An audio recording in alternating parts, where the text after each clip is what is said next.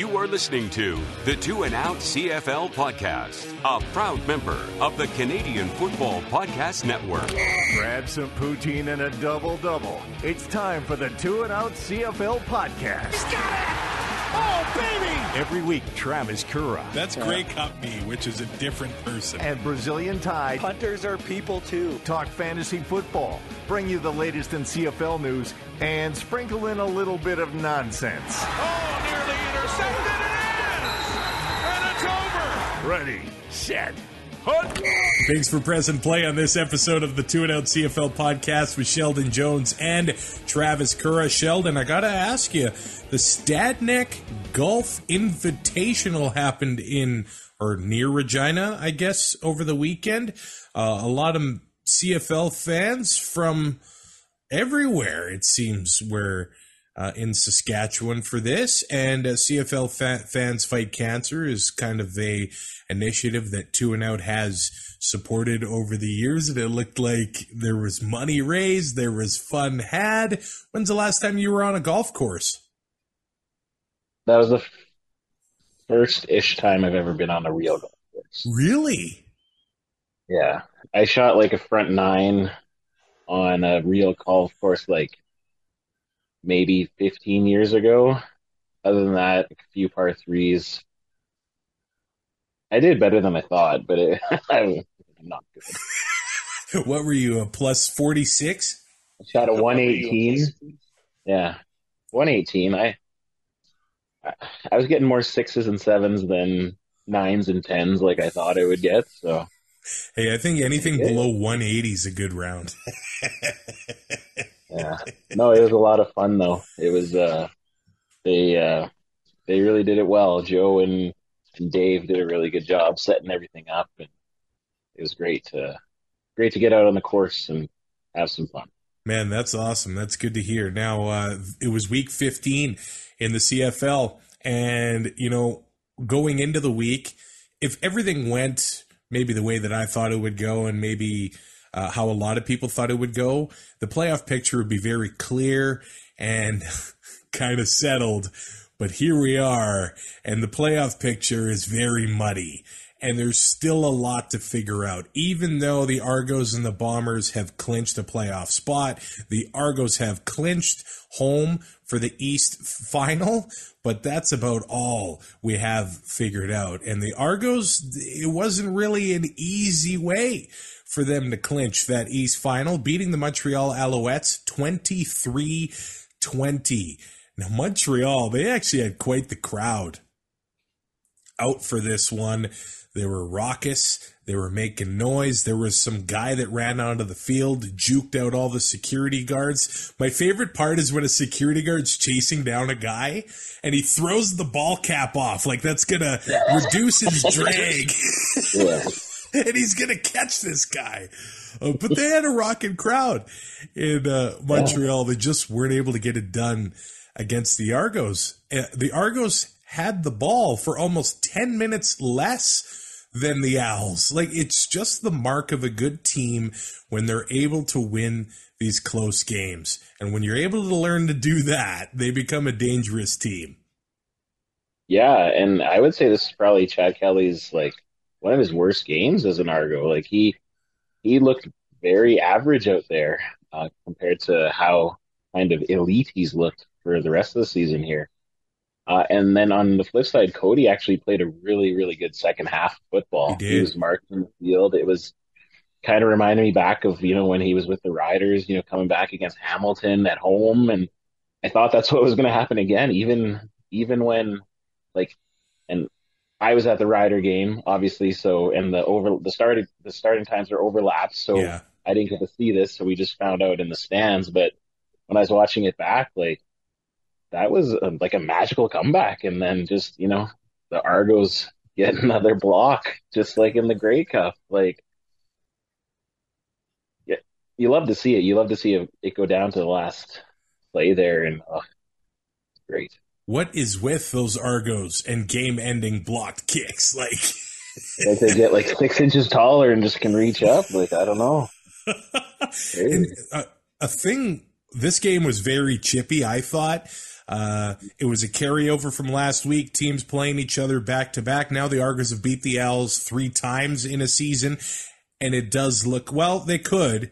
I mean, the East is going to go through, I guess we can't write off Hamilton anymore, and we can't write off Hamilton earning a home playoff game at this point, which sounded crazy at one point.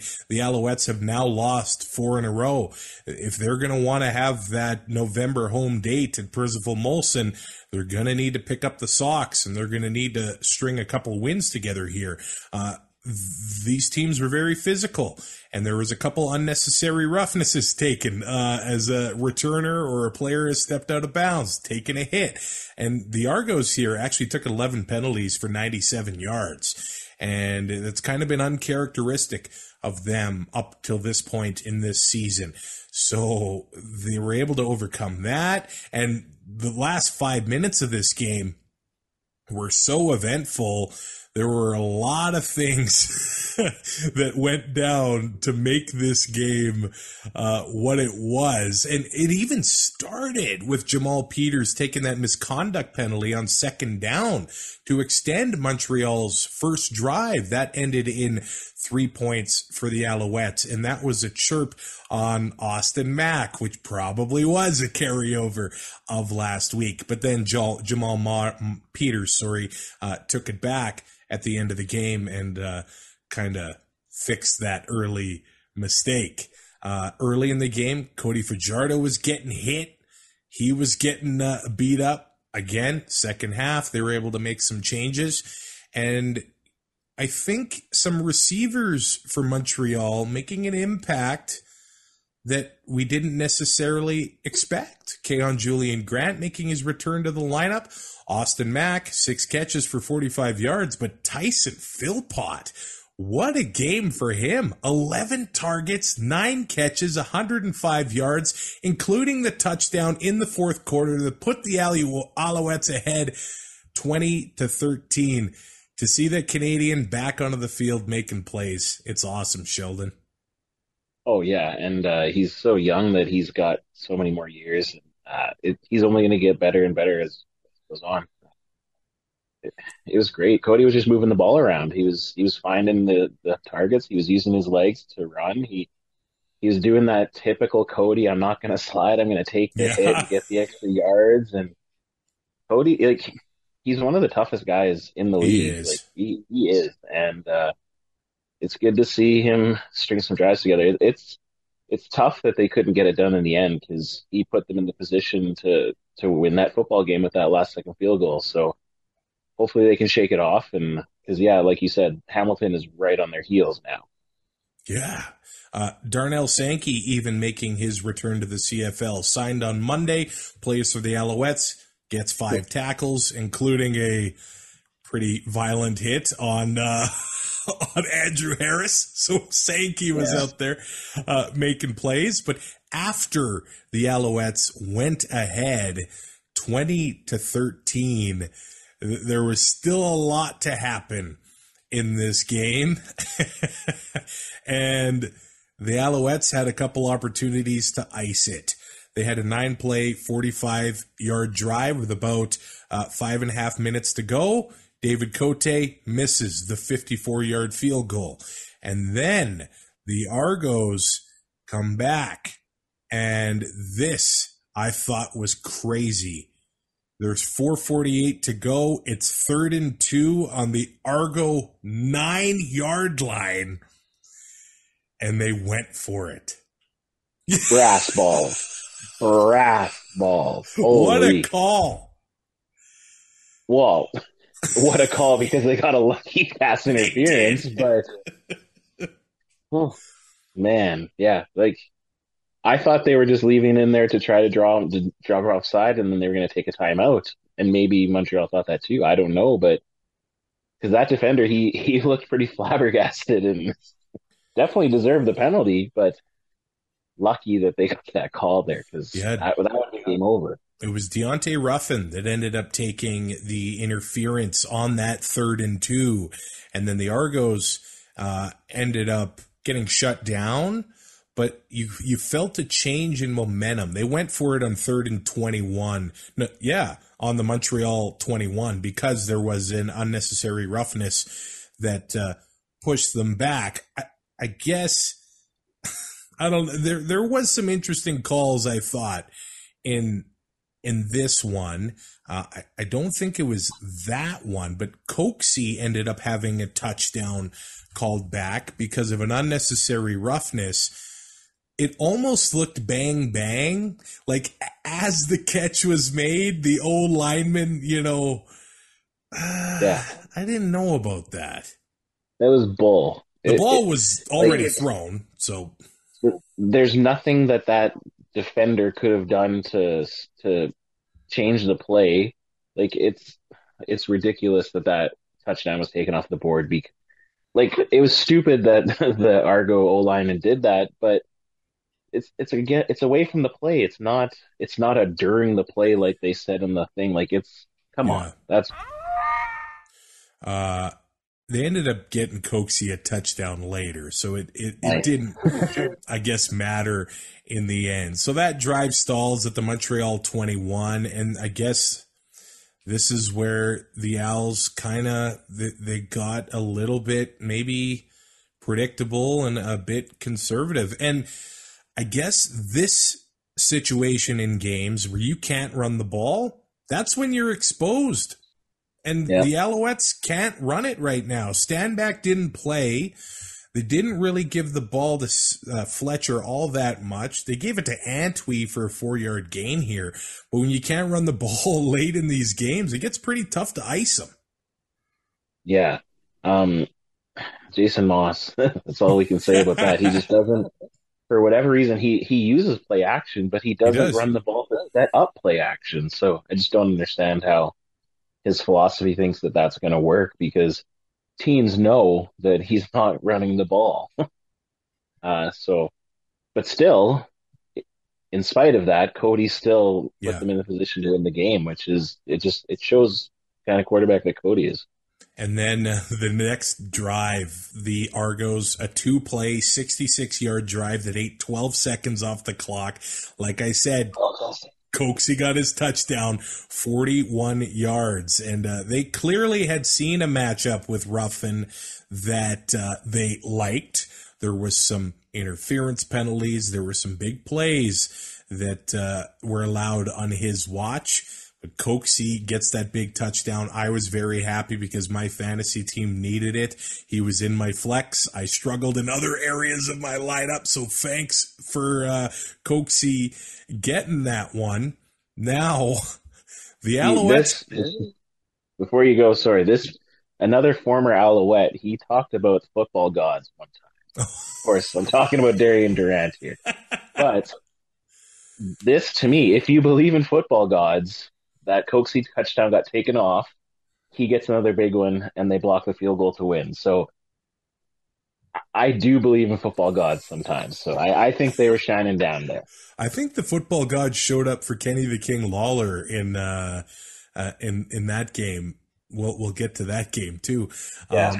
So on the very next drive, again, Montreal's got a chance. $1:41 left on the clock. It's tied at 20. Cody's been looking all right. Well, they hit Walter Fletcher for the 1-yard gain. The very next play, 3 left. It's 2nd and 9. Cody Fajardo hit as he throws. I spoke about it earlier. Jamal Peters, the early penalty, one of the easiest interceptions in his career, picks off Cody Fajardo. And then the Argos kick the go-ahead field goal with 24 seconds to go, only for the Owls to get the ball back. And Cody made the plays happen. 33 yards to Philpott, another 7 yards to Cole Speaker, a 45-yard field goal blocked up the middle. Dwayne Hendricks, the Argos win. What a game Yeah, I felt for Cody in this one. He played his heart out. They thought they were going to beat the Argos. He gets sacked 5 times. He was getting hit, but he stuck in there, made the plays. 77% completion percentage, 274 yards, the touchdown, the late field goal. He did it to get him back into field goal range. And 2 failed field goal attempts in the past 5.5 minutes of the game, and that's what cost the Alouettes. Yeah, and it's tough too because that pick wasn't on him. He got hit as he threw, and I think he probably had a good chance of completing that pass because it looked like there was a spot there for it. So it's good for Cody. He's out of the fishbowl of Regina. I think he can just be a quarterback there, and it's just. You feel for him because, he was walking off the field. He went and talked to Caleb Evans. You could see they were high-fiving, and then it's just like heartbreak because he came back twice. He brought them back twice to give the chance to win it, and it's rough. But it was just setting the tone for this crazy, amazing week of football that we had.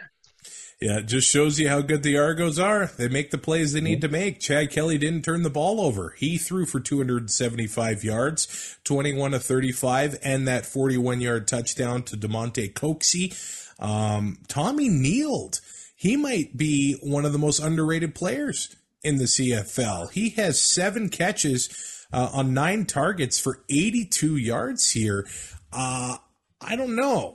Going forward, if I'm building a fantasy lineup, I might be looking Tommy Nield's way. He's been making some plays lately. Yeah, he's another one of those emerging value specials that you can just throw in your flex when you just have a little bit of cash left over. Yeah. Oh, whenever I load up these guys' profiles and I look at their age, I start to feel extremely old. Born in 1999, but last week against Montreal, the previous game, he had 6 catches for 84 yards. So he's an instant part of this offense. Went to McMaster, 24 years old, 6'3", 203 pounds. Tommy Nield might be a big part of that Argo offense going down the stretch. We also saw Deontay McMahon make his debut for the Argos. This guy's got wheels. He might be a guy that's going to make some plays down the stretch here, especially if they're going to want to rest guys. He had 2 carries, 30 yards. AJ Ouellette had 53 yards and a touchdown. And hey, David Ungerer, 51 yards. Coxie, 75 yards. And then the Alouettes, it's that rushing game, man. 6 carries, 29 yards is what Walter Fletcher ended up getting. Tyler Sneed, 3 catches, 63 yards. And Austin Mack, mentioned him already, 45 yards. But yeah, there were plays there. And will the third time be a charm for the Alouettes? They're going to have to beat somebody else to get to the Argos to have another shot at them come November. Riders, Elks, baby. 36-27. The Edmonton Elks go to Saskatchewan almost exactly a year after the Elks beat the Riders last year. And I found that game was a turning point for the Riders. They'd already started to dip. They had the flu game or whatever in the Banjo Bowl, and they got smashed. But then they had a chance, I thought, last year to beat the Elks. They struggled stopping the run. Taylor Cornelius ran all over them. It's almost an identical formula as to what happened here. And these Elks have now outscored their opponents 34-0 in the past 2 fourth quarters. It's been magical fourth quarters against Saskatchewan and against Calgary. But, Sheldon, the Riders got off to a good start. It was 10-0 pretty quickly. Jamal Morrow had 36 yards rushing in the first quarter. And then it all kind of fell apart for the Rough Rider offense. Yeah, it's just, well, I think offensively they actually played pretty well the whole Falling game. apart was a little too strong, I admit. Defense But was where the problems the defense, the defense completely fell apart. Like the defense was the strength of our team, and especially when Harris went down, that's who you thought that the defense would continue to do that. But I've been really disappointed with Jason Shivers' defense. Even in the BC game, like the way that the offense was rolling, there's no way that it should have been as close as it was in the end with BC coming back. They looked awesome in Labor Day. But then Banjo, we all know what happened. But Sheldon, this happened last year too, right?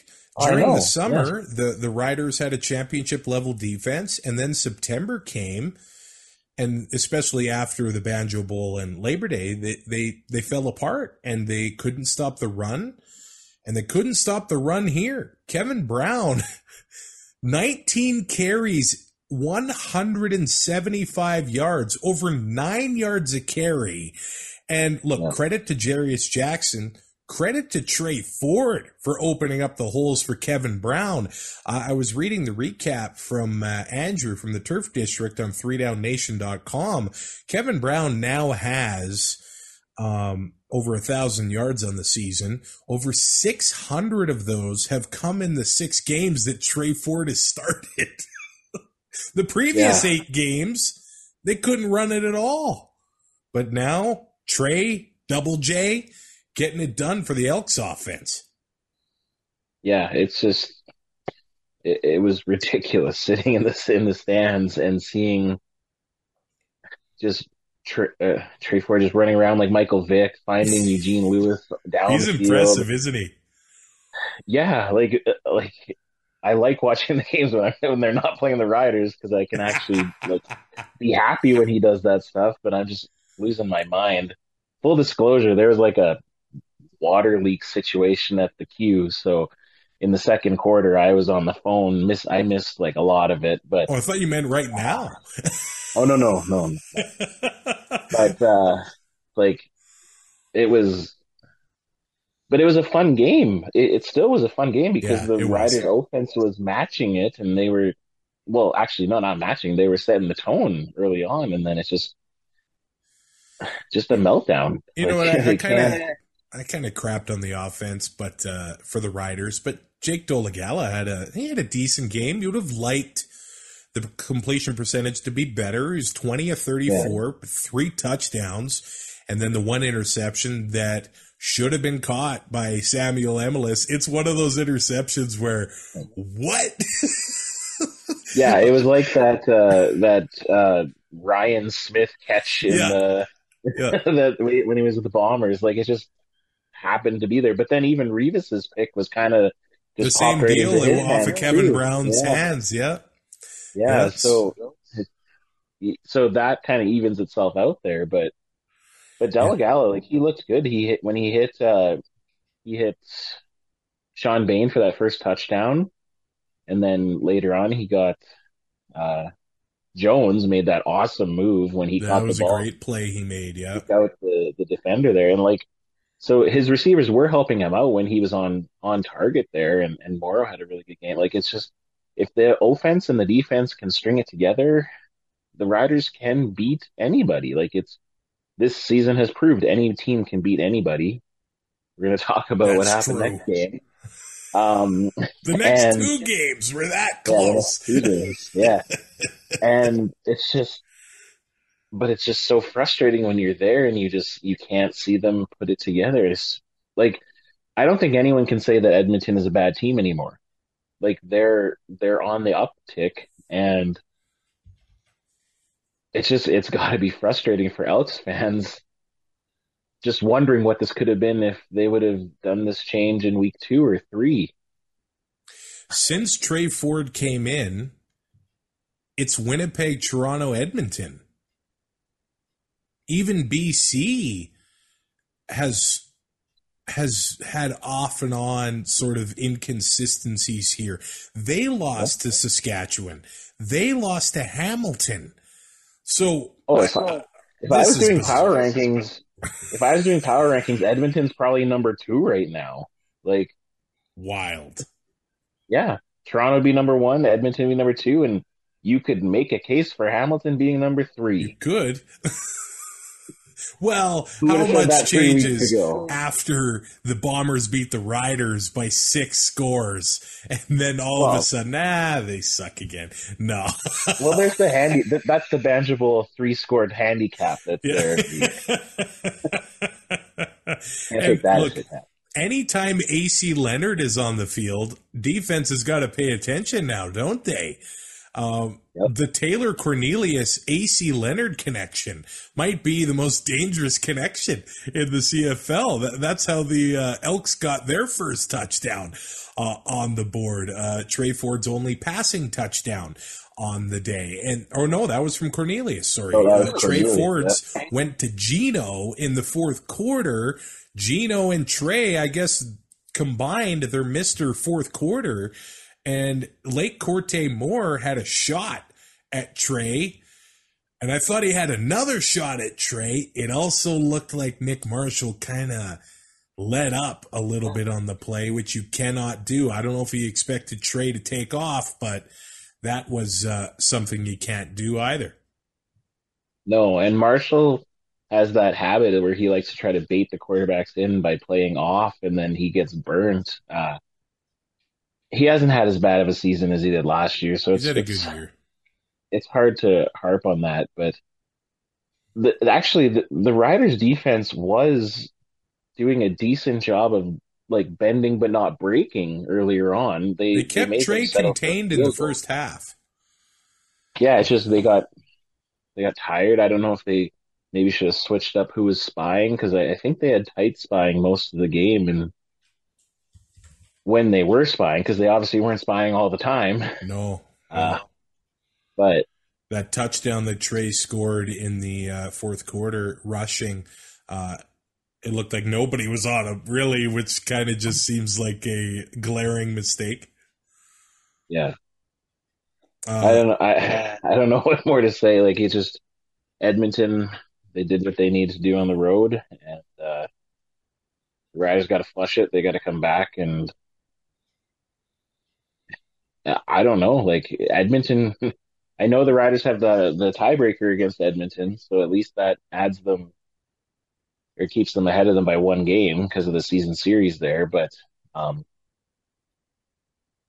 I could see Edmonton taking that final playoff spot in the West, and maybe the Riders are hoping for a crossover. Who knows? Trey Ford on the next drive, when he hit Gino for the touchdown, another 38-yard completion to Gino into double coverage, which is like, yep, all hail Gino. Yeah. That drive ended in a Trey Ford rushing touchdown. So it was 2 consecutive drives. Actually, if you look at the drive chart, it's just not pretty it's pretty for Elks fans, but for the Rider defense, the end of the game, it wasn't good. In the third quarter for the Elks, it starts with a field goal and then 3 consecutive touchdowns. And hey, shout out to Jake Julian for the touchdown that pinned the Riders at their own 4-yard line. And the next play, Sam Achampong and Jake Serezna combined to get Jake Dolegala to take the safety. And the Riders, much like Calgary last week, I thought went very conservative. And the Elks, this ended up being their best performance stopping the run. But I thought the Riders, after they got stuffed in the second and third quarter, about 3 consecutive rushing plays, they stopped running altogether. And Dolegala picked up, and he did all right. But there was a moment late in the game where Jamal Morrow had an 8-yard gain. And then they had a 2nd and 2, short pass to Sean Bain, and next thing you know, they're punting. And at that moment, the game was tied 27-27. So it felt like they went late in the game a little too safe and a little too Well, predictable, really. I don't know why they got away from running the ball against a team that had struggled, limiting the run at this point. But Trey Ford is magic with the Elks, and he's 173 yards passing, but the plays that they make are explosive. And they're second in the biggest plays next to Winnipeg. They just make the plays that need to be made. And in the past, the defense wasn't making those plays. Well, now they are. And they're a dangerous team to watch down the stretch. I will say this. Calgary was on bye. I'm not so sure if it's smart to forget about the Stampeders, who have a game in hand with the Elks. They won the season series with the Elks. And they can win the season series with the Rough Riders in a game next month. Obviously, the Riders can win that season series too. That's a pivotal game going down the stretch here. Those writing them off, I just don't know about it. And now it doesn't look like there's going to be a crossover with the way, well, Montreal could fall apart. Who knows? I'm done predicting this stuff.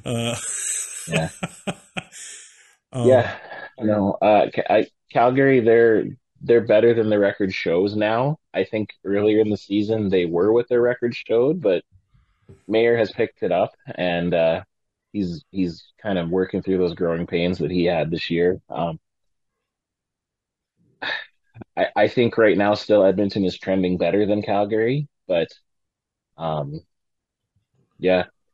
honestly, like, it's cool that Winnipeg and Toronto have clinched playoffs, and that's fine, but it's a lot better for us fans when everything is going to go down to the wire. So I'm here for all 4 games all 4 games in the last season, or the last week of the season, having playoff implications. Let's have chaos. Let's just enjoy this ride, because I can't remember a CFL season that's been this crazy yet enjoyable. Now, the Hall of Fame game in the Hammer. Congratulations to the inductees into the 2023 class of the Canadian Football Hall of Fame. And the Ticats beat the Bombers 29-23. Now, it's funny how things change. In July, we were all so quick to talk about the quarterback talent being trash in the CFL. There's nobody to look forward to. All of a sudden, next year, now, it might not play off this way, but Taylor Powell, Dustin Crum, Trey Ford, Jake Dolegala could all be starters. They could be. And with a full training camp and a playbook built for them, I think the sky's the limit for these guys. When I was watching the Elks and the Riders, if those quarterbacks are on their respective teams for the next 5 years, I'm looking forward to Elks Riders for the next half decade. I think we got some exciting stuff to watch going forward. And how Taylor Powell performed against the Bombers, Scott Milanovich, and they didn't even get James Butler going. I thought if they can't get Butler rolling, they don't have a shot at beating the Bombers. They gave him 22 carries, but 3.7 yards a carry. The Bombers were good against the run. Uh-huh. Now, look at this drive chart for the Ticats. Field goal, touchdown. Their first punt didn't come until 90 seconds left in the second quarter. To do that against the Bombers, that's impressive. Well, that's the formula. You need to start strong, and you need to score points early against them. And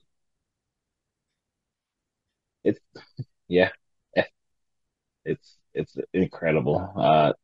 I was sitting at the Rider game with Alex, and we were kind of talking about maybe who could possibly be the head coach next year for the Riders if they moved on from Craig Dickinson.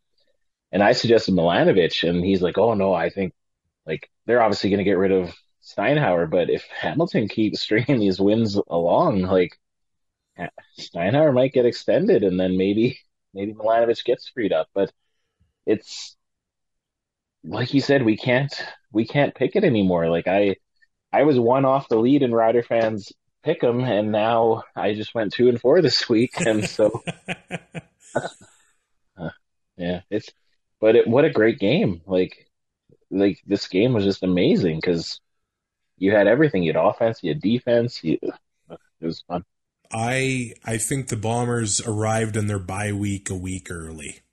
That's that's what it seemed like to me. And I did say to Ty on last week's episode, are the Bombers going to have an emotional kind of hangover from Labor Day and the Banjo Bowl? And I guess one of the underrated stats is that the Bombers haven't won in Hamilton, other than the 2021 Grey Cup, since 2017. So they just struggle there. And they looked flat. They didn't, well, and I shouldn't say that. I wasn't a fan of Winnipeg's play calling in this one. It felt like they were forcing it down the field when they didn't really need to. And look, some of it worked. Let's be real. Nick Dembski, 137 yards. He had a 56-yard play. Dalton Schoen, 110 yards. So they were making plays, but it felt constant. It didn't feel like they were picking their shot, and it cost Zach 3 interceptions in this one. It felt like they were forcing it a little bit. Yeah, when you beat a team as bad as the Bombers beat the Riders, and then you're playing a weaker team, there's always the possibility of a trap game, and I just didn't think that Winnipeg would actually succumb to that. But because O'Shea, I didn't think he would let them, underestimate Hamilton, but yeah, Zach, he was forcing the ball for sure, but it's just Hamilton. They're clicking. It's just the same as Edmonton. You build off the momentum of knocking off BC in BC when they're supposed to be in the top tier of the league, and everyone writes you off. And then you go to Ottawa. Beat 2 of the top dogs. You're right. Yeah, and then you go into Ottawa on a short week after traveling, and you knock them off, and it's like nobody thought that Hamilton would beat Ottawa, and they got 3 in a row now, and it's making the East very interesting. That game next week, Stampeders coming off the bye playing the Ticats. I think that's going to be a very interesting matchup here. Yep. Early in this game, the Bombers hit Dembski for a touchdown, and Sergio misses the point after. Tyreek McAllister returns it 120 yards for a 2-point conversion. So a 3-point swing there. You don't see many 120-yard 2-pointers in the CFL, but you love to see it. 12-6 Ticats at that point, but they keep rolling. They get a field goal from Leggio, and then the Bombers, they're down 15-6. They keep punching them with the big play. Big play. Kenny the King gets his touchdown after having that incomplete pass. What did you think about that incomplete call? And I think we saw a couple of them this week where the ball's trapped, and it didn't seem to me like the ground helped them make the catch, but it touched the ground and it was ruled incomplete. It ended up not mattering because the next play was a touchdown to Kenny the King, but he was pretty fired up, and it looked like he was close to taking a penalty too. Yeah, I thought he was going to take a penalty,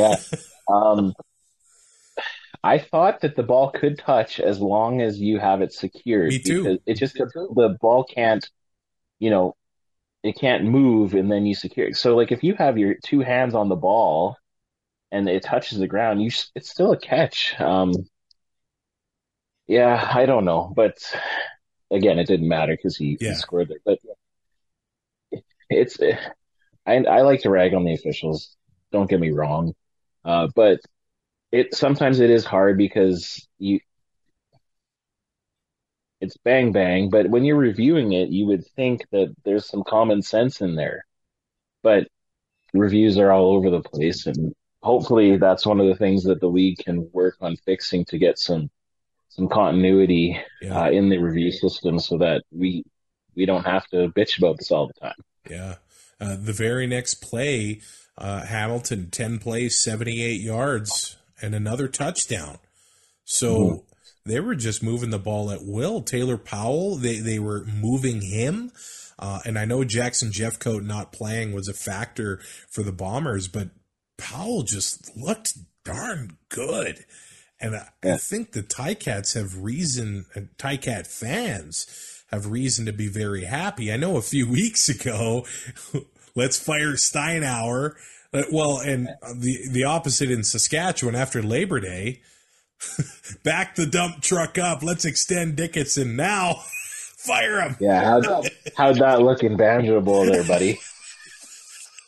I guess maybe we should stop with the crazy statements until after the last week of the season. Maybe. Those Ticats were just moving the ball whenever they wanted. The Bombers tightened up on defense, I thought, in the second half.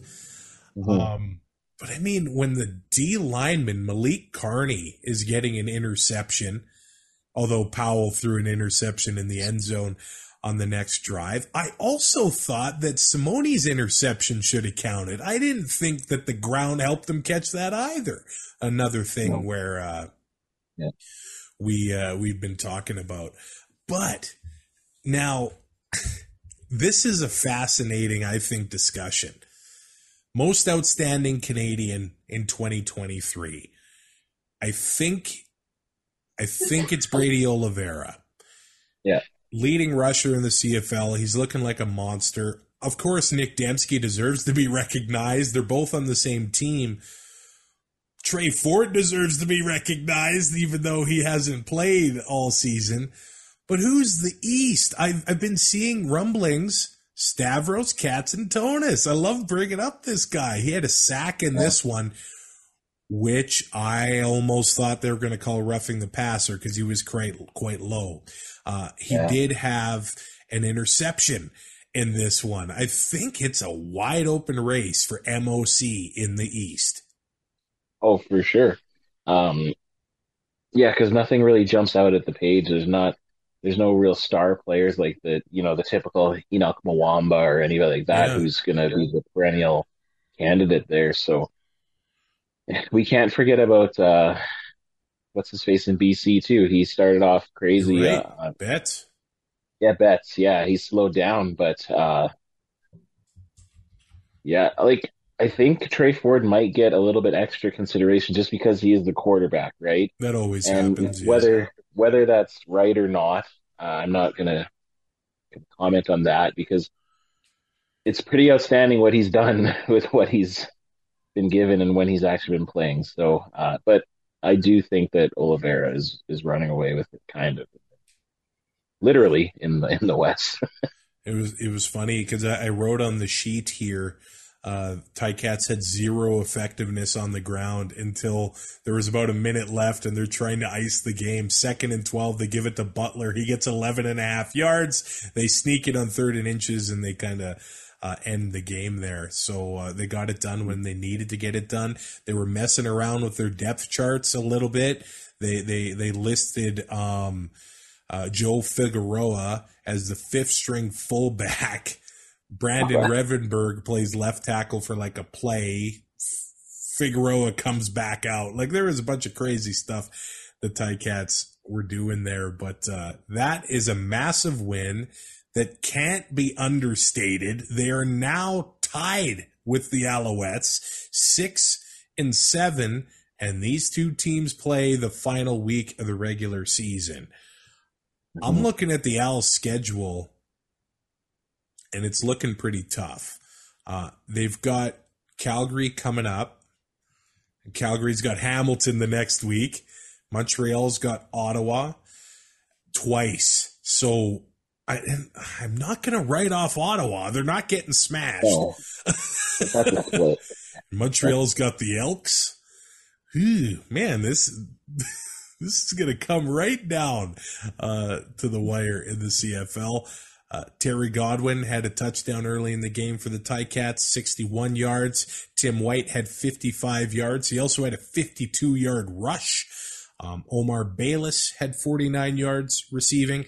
And it's Taylor Powell, 20 of 26, 236 yards, the touchdown and the pick.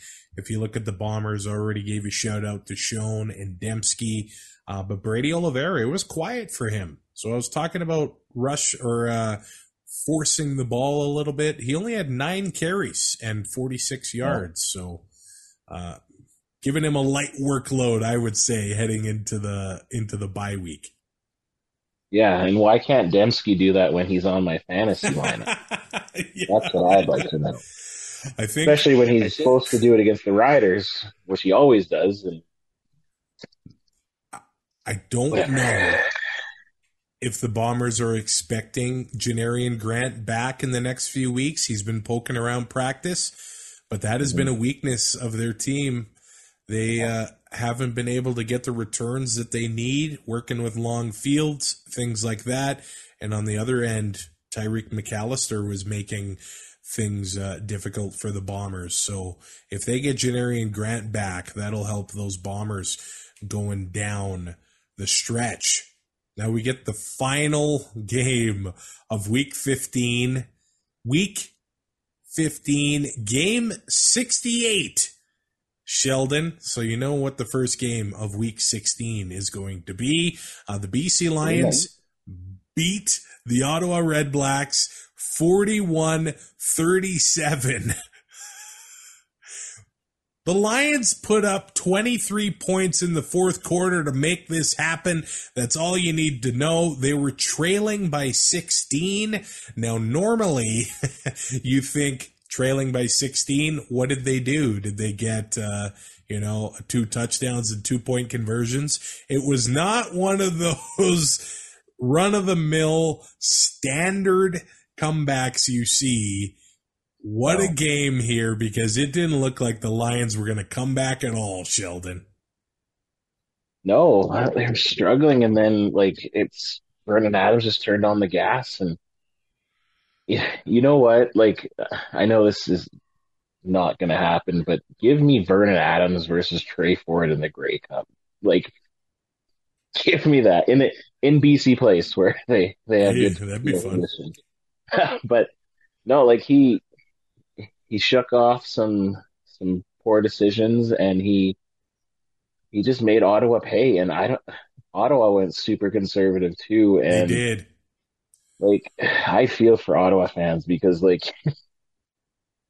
they're feeling what the Elks have been feeling all this time, and Crum had a pretty good game. He was slow for a few games there because I think the teams were figuring him out, but he was able to get in space and get into the end zone, and it's just that's demoralizing. Especially on the road when you're playing against the top team and you have them, and then you just let them come back and crap the bed. It's just sad, but really fun for us to watch. I think that has to be a concerning thing for Lions fans. Their last home game, they came out quite flat, and the Ticats beat them 30-13. Then the Lions went to Montreal, and they got the win, 34-25. Then they're on bye, and they come out at home quite flat. Ottawa came out, and they were ready to go. They had a 6-1 lead, and, man, I had VA on my team. Keon Hatcher is my leading receiver, and this will never happen. I wish my receivers got credit for the pass interferences that happened. If he caught that ball, it's a touchdown. Yeah. But the PI takes the Lions to the 1-yard line, and they end up taking the lead there, 8-6. But Crum was steady. I mean, the next drive, it was 11 plays, 75 yards, and the Lions they still answered back there. Justin McInnis, by the way, he got that first touchdown to put the Lions back up 15-6 in the first half. And Justin McInnis, who the Riders let go for nothing, went to free agency basically, 12 targets, 8 catches, 118 yards, 2 touchdowns. One of the touchdowns he's interfered with, a critical catch he made late in the game, who kept the tip of his toe in bounds. Mm-hmm. What an incredible game from Justin McInnis. Yeah, I wish he was still a Rider. But they had a wealth of depth at Canadian receivers, so I can understand maybe. I don't know if it was them who wanted to move on or if it's Justin, but yeah, no, he's quietly, like, maybe now with, Betts cooling off, maybe he's going to be the outstanding Canadian nominee for the Lions there, because he's had a really good second half of the season, middle third, I guess, of the season. Yeah, and this is when Dustin Crum just starts to get rolling. It was steady, and to the Red Blacks defense credit, they were forcing, and Vernon Adams Jr. getting the happy feet, forcing the ball in there, throwing across his body through the interceptions, and Crum just kept chipping away, keep making the plays happen. It was 18-16 for the Lions, and then the next drive, Dustin Crum ends up finishing it off with a 5-yard rushing touchdown. How do you not like this guy? He's out there throwing blocks. I'd hate to be him or feel like him after a game, but he's one of the most physical quarterbacks I've ever seen. And yeah, he had 3 rushing touchdowns, 9 carries, 46 yards. And like I said, throwing blocks out there. When your quarterback does that, you love to see it, man. Oh yeah. And his teammates will rally for that, and nothing but good things. Well, I guess he could get injured, but yeah, no, he's finding his magic that he had in the first few games that he was in there with his comebacks. So yeah, hopefully for Ottawa's sake that they can maintain that, but they have a lot of work to do if they're going to try to get back into that playoff picture. Oh, and they hit Marcus Sayles through on Shaq Evans. And I don't know if Sayles got hurt on that one. He had to leave the game later on, but Shaq Evans' helmet flew into the first row, basically. So, and he's getting more involved in that Red Blacks offense as well. But in the second half, well, and it still took another quarter and a half for the Lions to get really going, but they made an adjustment with their defense that made it a lot tougher for Williams to run the ball. And that was the change here. He couldn't run it. And for Ottawa's credit, BC couldn't run it. Taquan Mizell, 5 carries for 13 yards. That's another thing that the Lions are going to want to improve going down the stretch here. Look at the time of possession. The Red Blacks had the ball for over 39 minutes of this game and still lost. Like I said, an absolute heartbreaker here. So we got to rewind or fast forward all the way to the fourth quarter. The Ottawa Red Blacks had a 36-18 lead at one point. 36-18 early in the fourth quarter. The Lions kick a field goal. They're down 16. But this is when it really falls apart for the Ottawa offense. They gained 4 yards in the fourth quarter, including 3 drives where they went backwards. Yeah. Their first possession in the fourth, minus 14 yards. Mm-hmm. There was a 5-yard loss on the rushing play. They took a time count penalty. They took a procedure penalty. And then their next drive, they had a minus 10-yard possession. They had a -4-yard possession. So the Lions defense, they picked it up. Even though they gave up 37 points, what they did in the fourth quarter was a big part of that comeback. Well, it was, and then Ottawa, they were playing not to lose instead of playing to win. And Yeah. you can't do that against a team like BC with all the weapons that they have, because you're just getting your own defense tired because you're going 2-and-out, 2-and-out, 2-and-out. Good for our show. Not good for Thanks for the advertising. Yeah, not good for the Red Blacks defense, because they're just getting tired out there, and especially that's when Vernon started running around and he found his receivers, and BC, they played to win. When they got down there at the end there, they could have just kicked a field goal to tie, I believe, right? Maybe I'm wrong. I don't know. But they went for the touchdown at the end there, right? And so It's just difference between playing to win, playing not to lose, and in professional football, you have to play to win. Well, what did you think about the decision with about 10 minutes left in the game? The Lions go for it on 3rd and 8, and it was on the Ottawa 18-yard line, and they're down 16. So 16, you need 2 touchdowns, you need the 2 points twice, so it's not always a given. The field goal, I mean, I guess you could go either way, and it did work out for the Lions. And then on the next drive, and I think maybe that just showed confidence in the defense that they were going to get the job done that they needed to do in the fourth quarter. And they did get it done in the fourth quarter. But BC gets the ball back, and there's an interception to Damon Webb. So it took them a while to really get rolling here. It wasn't until 4 minutes left in the game when they finally get the ball back. They drive 62 yards. They score a touchdown. Now they mess up the 2-point conversion.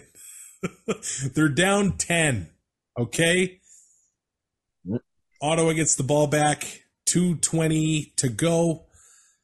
And they try, and this was after an onside kick, they try the long field goal.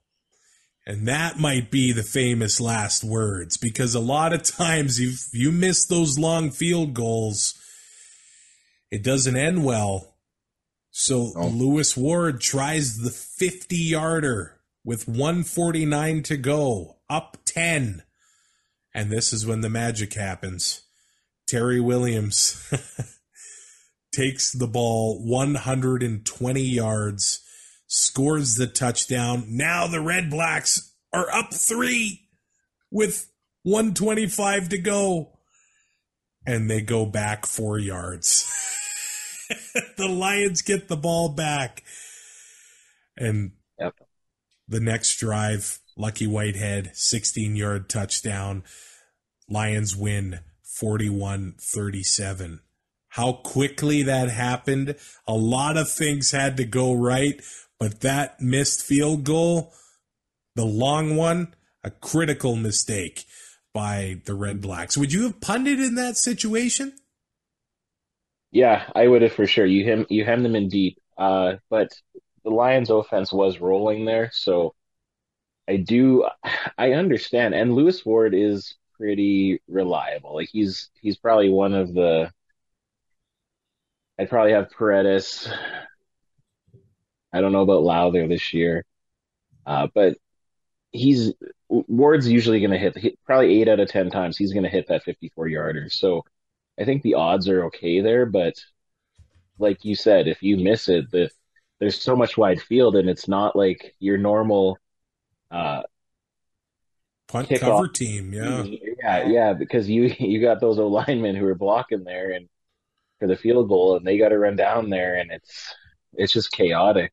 But credit to Williams, he took it to the house, and I would have loved to be there for that. That atmosphere was just crazy. You know, always those comebacks are always great to Yeah, watch. a lot of people left.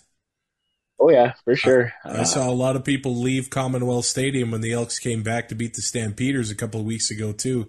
It doesn't get said much in the CFL anymore.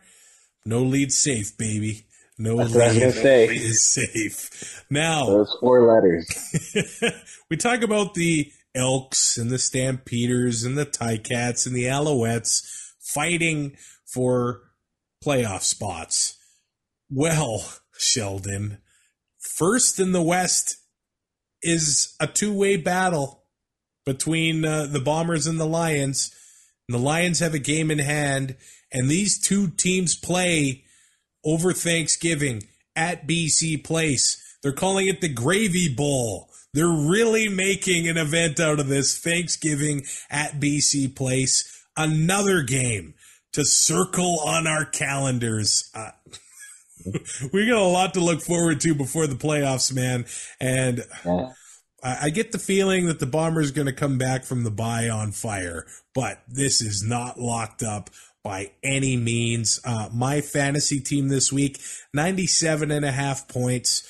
My Brady Oliveira, 4.6 points. Keon Hatcher, 3 points. So that brought me down a little bit. Close to 100, so I'm okay with that. What were you looking like this week? Full disclosure, I honestly don't even know. Oh. I had the golf tournament and everything. You And better. I wasn't really paying attention too much, but I think I ended around 85 or 86 points. So What's your username? it'd just be Sheldon Jones 83, I think. Sheldon Jones 83. Shiver You me had 113 points, you liar. Wow. I'll take it. Man, you I had didn't a even pretty check. darn good line. Chad Kelly, 31.6. Jamal Morrow, 13.1. AJ Ouellette, 14.4. Geno Lewis, 17.4. Kenny the King Lawler, 13.1. And Lucky Whitehead, 20.7. Sheldon Jones, underselling Wow. himself once again. Somebody recognized you as a CFL podcast celebrity at Mosaic Stadium, and here you are just underselling yourself on the pod. That really felt great. Shout out to Tyson. That was awesome. Oh, deep breath.